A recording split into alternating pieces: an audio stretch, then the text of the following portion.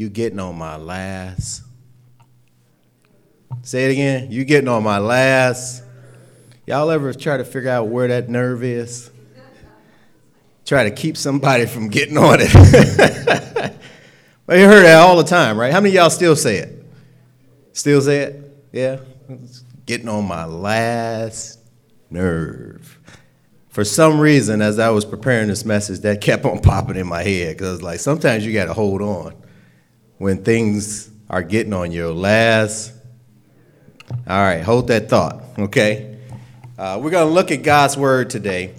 We talk about holding on. And I'm going to look at a couple scenarios. So what I'm going to have you guys do, if you got your Bibles out, or if you have the Bible app, I want you guys to kind of read along with me in a couple areas. Some of them I won't, but just a couple I will. And I'm going to have you hold a place and then come back. In other words, I'm going to have you all come to church and do what you're supposed to do. Amen? All right. Okay. So everybody knows the story of Moses. For the last 2-3 weeks, pastors went through talking about Joseph, how he went from the pit to Potiphar's to the palace. So I wasn't trying to kind of continue on with it, which I'm not. But I wanted to kind of help you guys understand. Everybody knows, how we were, the Jews, the Israelites were saved out of Egypt by Moses, right? Y'all know this story, Prince of Egypt and all that? Yeah? Okay. Did you guys realize, though, there was about 300 years in between when Joseph died and when Moses was born? It was about 300 years. That's a long period of time. So I say that because in the midst of that, the Israelites had an opportunity to live prosperously for about 300 years after Joseph's death. And then they started to be enslaved. Okay? So I want to kind of get you guys' mind wrapped around that. Okay? So about 300 years. Now, let's look at Exodus chapter 1, verses 6 through 16. I'm going to read it, but I want you guys kind of read along with me. I'm coming from the New King James Version. So if you're using your app, so there'll be a couple of words different maybe. Maybe you could change it to New King James Version. When you're there, say, I got it. Not there yet. Give me a couple minutes. Where is Exodus? Chapter 1, verse 6 through 16. Everybody there? Almost? Okay. I'll read it. It says, and Joseph died, all his brothers and all the generations. But the children of Israel were fruitful and increased abundantly, multiplied and grew exceedingly mighty, and the land was filled with them. Now there arose a new king over Egypt, who did not know Joseph. And he said to his people, look, the people of the children of Israel are more and mightier than we. Come, let us deal shrewdly with them, lest they multiply. And it happened in the event of war that they also join our enemies and fight against us, and so go up out of the land. Therefore, they set taskmasters over them to afflict them with their burdens. And they built for Pharaoh supply cities, Pithom and Ramses. But the more they afflicted them, the more they multiplied and grew. And they were in the dread of the children of Israel. So the Egyptians made the children of Israel serve with rigor, and they made their lives bitter with hard bondage in mortar and brick, and in all manner of service in the field. All their service in which they made them serve was with rigor. Then the king of Egypt spoke to the Hebrew midwives, of whom the name of one was Shiphrah, and the name of the other was Puah. And he said, when you do the duties of a midwife for the Hebrew women and see them on the birth stools. If it is a son, then you shall kill them. But if it is a daughter, then she shall live. So we're going to stop there real quick. What exactly did the Israelites do to deserve that? What exactly? Now think about stuff that happens in our lives. Some things happen in our lives just out of nowhere. Am I right? And we try to figure out, why did that? I didn't do anything to deserve that. How do you think these guys were feeling? They wanted to kill every newborn boy. Now, I'm not going to go further in there. I'm going to jump off to something else. But Joseph died while living in Egypt. He was 110 years old. A new king enslaved the Israelites, then tells the midwives to kill the newborn boys. The Israelites were enslaved after living prosperous lives because of how God blessed Joseph. Now keep that in mind. They were living a prosperous life because of how God blessed Joseph. The reason they were in Egypt was because of Joseph. They had to hold on for 80 years. 80 years until Moses came around. Sometimes we go through things for a week, a month, a year. They went through it for 80 years, saints. It kind of puts things in perspective, doesn't it? Sometimes issues happen and we have no say of what the outcome could be or why it happened. Now let's turn real quick to the book of Nehemiah. I'll give you guys a second for that. Nehemiah chapter 1. Give you guys a quick summary of it. So the Israelites, they got out of Egypt because of Moses. He got them out of Egypt. They got to the promised land. And then it was kind of back and forth during those years. They went back and forth. I'm going to obey God. I'm going to disobey God. I'm going to obey God. I'm going to disobey God. Until God said enough's enough, and he sent King Nebuchadnezzar to destroy Jerusalem and scattered the Israelites. So they're scattered all about. Some of them are now coming back to the ruins of how Jerusalem and Judea had been burnt up, knocked down, all the walls were all crumbled.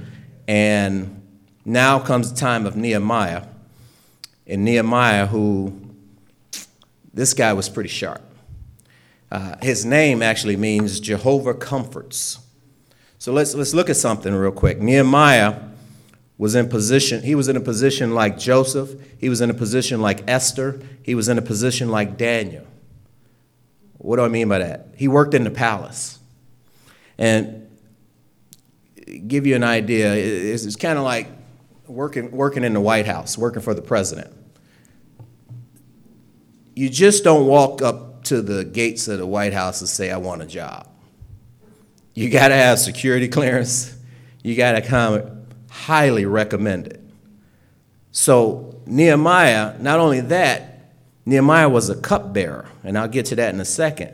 But you just don't, in the position that he was in, you had to have some substance about you. He was meek. Nehemiah was meek, meaning he was powerful but under control. He was disciplined. He stayed focused in the midst of the storms. He stayed on task. He was trusted. He was the king's cupbearer, the last person to inspect the king's drink. There was a lot of poisoning going on back there. He was obedient. He did what he was told to do. He was submissive. You think about that word, obedient. Most people see that as weakness nowadays. I want to do it my way. I got another idea. I got a better idea. The most important character trait of Nehemiah, he was hungry. He had a burning desire. Nothing great is ever achieved without a burning desire. He wanted to help the people.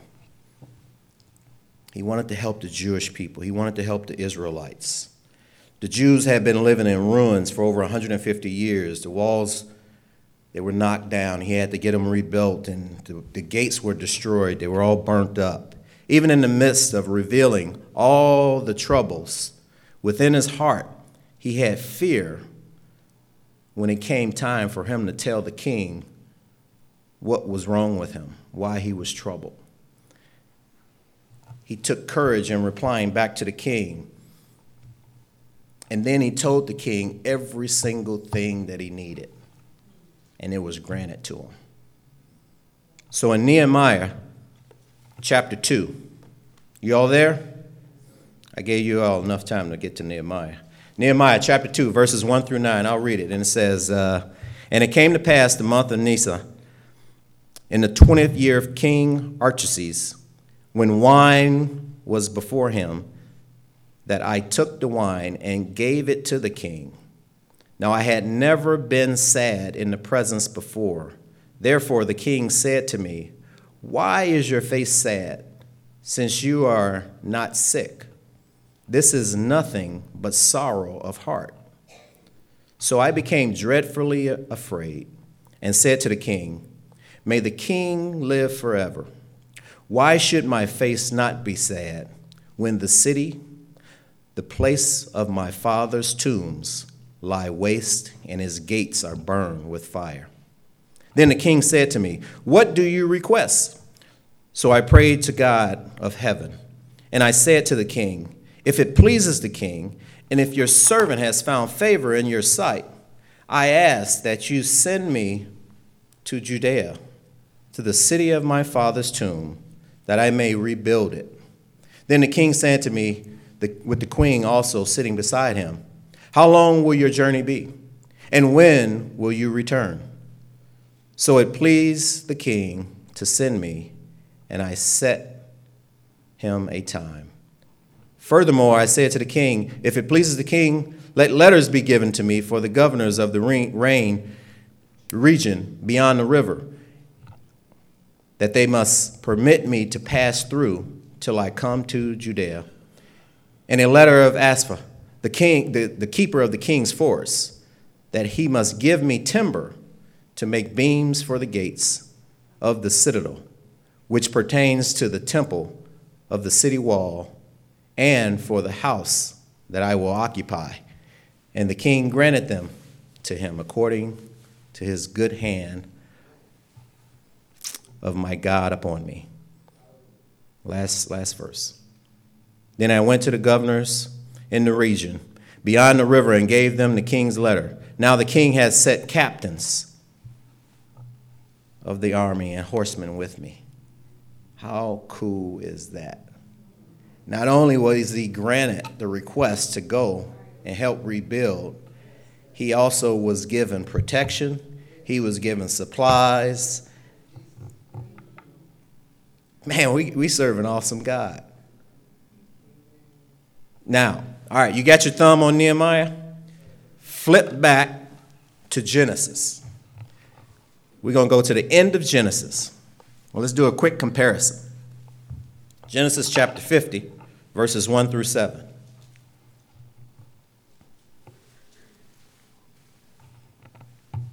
When you're there, say, I got it.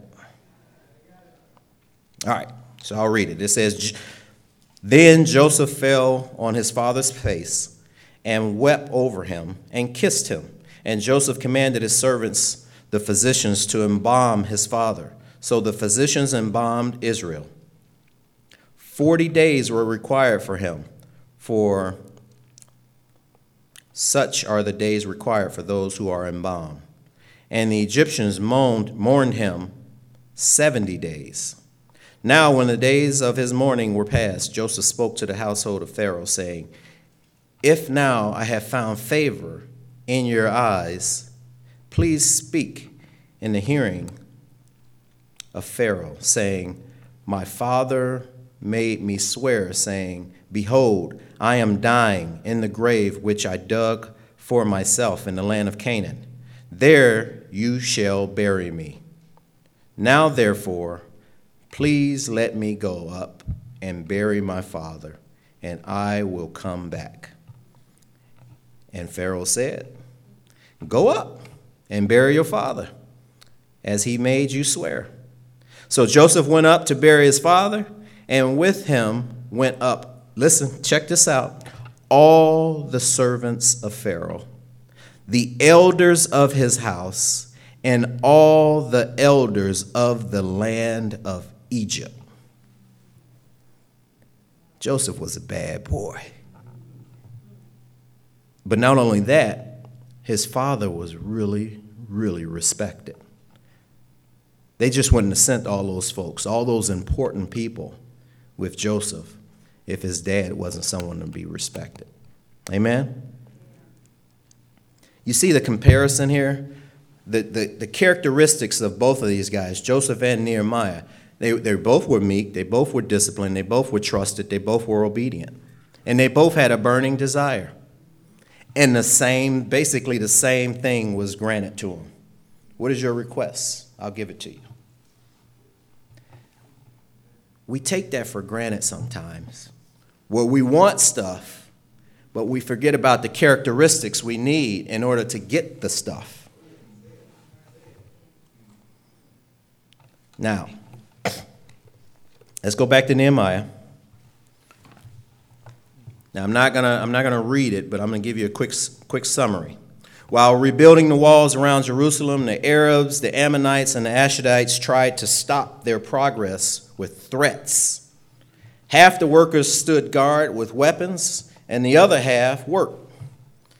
There was frustration among the Jews regarding, you all be able to relate to this. There was frustration among the Jews regarding the lack of money for food, debt, uncalled for taxes, and work that needed to be done in their own homes, on their own farms. Sound familiar? Nehemiah got it all worked out, though. He got it all worked out with God's help.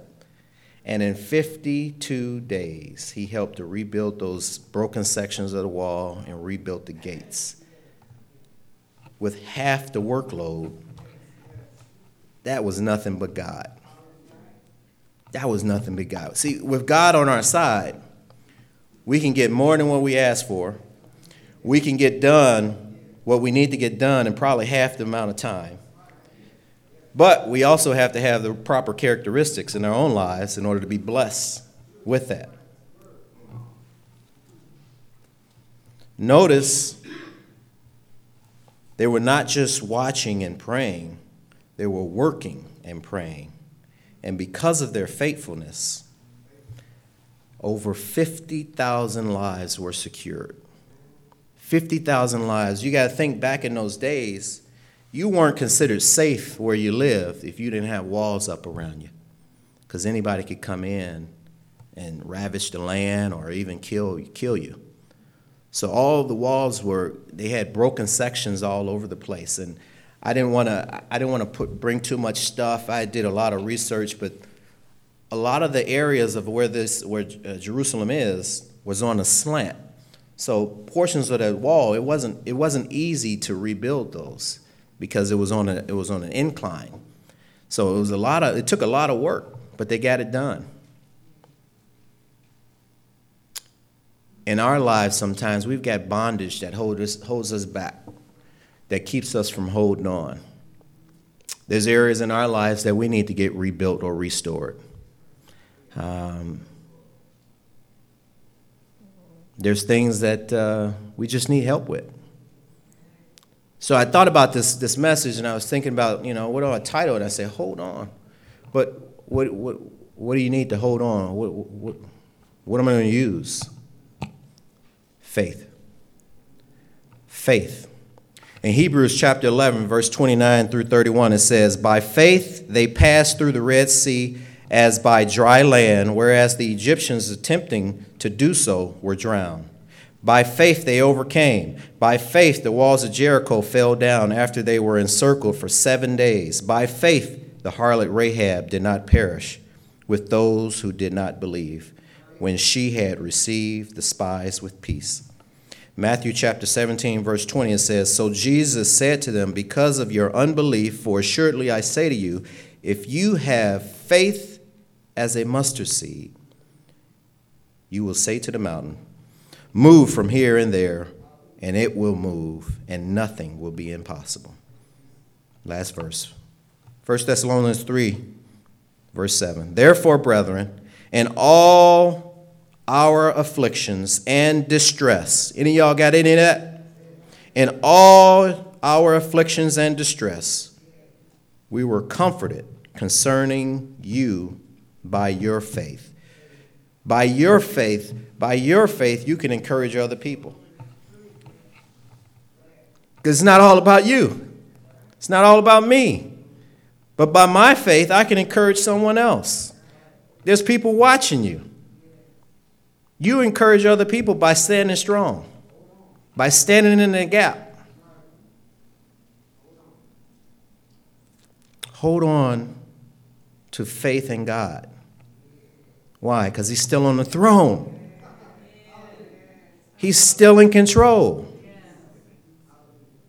Believe that he will never leave you nor forsake you. Believe that he will never allow you to have more than you can bear. First you cast, then you ask. Receive his peace that comes from believing and receiving. Hold on to faith in yourself. Believe that you are capable of true success. Believe that you are good enough. A lot of times we put ourselves down. Believe and receive that you can do all things through Christ who strengthens you. Hold on to faith in your fellow man. Believe that they will become all that God wants them to become. And I know that's hard when you think about some people. Believe that your relationship with your spouse, your boss, your children will get better. Hold on to faith in the midst of your storm. Any of y'all got a storm? Believe that your health will be better. Believe that your finances will be better. Believe that our city, our state, our country will be better. What's the other option? If we don't believe, if we let go, we start to drift. When we start to drift, we start to disbelieve. We turn negative. We start doubting. The enemy creeps in. Then we grow weary, and we just give up. We become fearful and weak and useless, basically. So you hold on to faith or you don't. I choose faith. I choose faith. The Israelites, they kept holding on for 80 years of slavery. For us, sometimes it's a week, a month, a couple of years. Remember, our faith example can strengthen. Well, guess what? The faith example of the Israelites, the Jewish people, way back in the Old Testament, is for us. Do we believe the word or don't we? Let's not get caught up in the day-to-day grind. The quick, I want the answers now. They don't come quickly all the time. Sometimes they do, sometimes they don't. But are you going to hold on and trust God? Israelites did, and look how they were blessed. The two examples of Joseph and Nehemiah, he used two people. Can he use you? What can one person do? What did they do? How many people's lives were changed because of them? How many people's lives are going to be changed because of you? They believed that God would lead them back to Jerusalem and get the walls built and the gates restored. They believed that. God put a burning desire inside of Nehemiah to get that done. God put a burning desire inside Joseph. He gave him that dream. Remember the dream? When he was in the field and he was telling his brothers and his brothers started hating on him. All his people were bowing down. And it happened though, didn't it? So God put a burning desire inside of each and every one of us. Don't think that you're too old. Don't think that it's too late. Don't think that you're too young. He put a burning desire inside of each and every one of us. He gave us the word for an example that it can happen. Are we going to hold on and believe, have faith, and walk in that? Can he restore your finances? Can he restore your health? Absolutely. No big deal.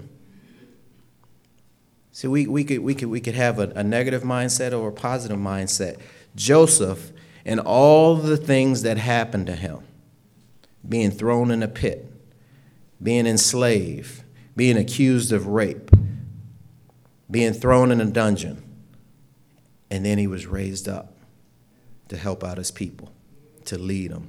What if he would have turned negative? What if he would have turned negative?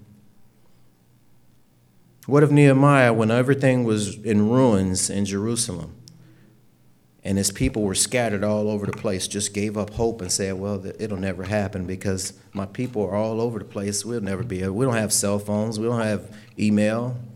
There's no way to get in contact with those people. But when God's in control, he can make the impossible possible. Man, I tell you, holding on to something, man, because there's nobody in here that's perfect. And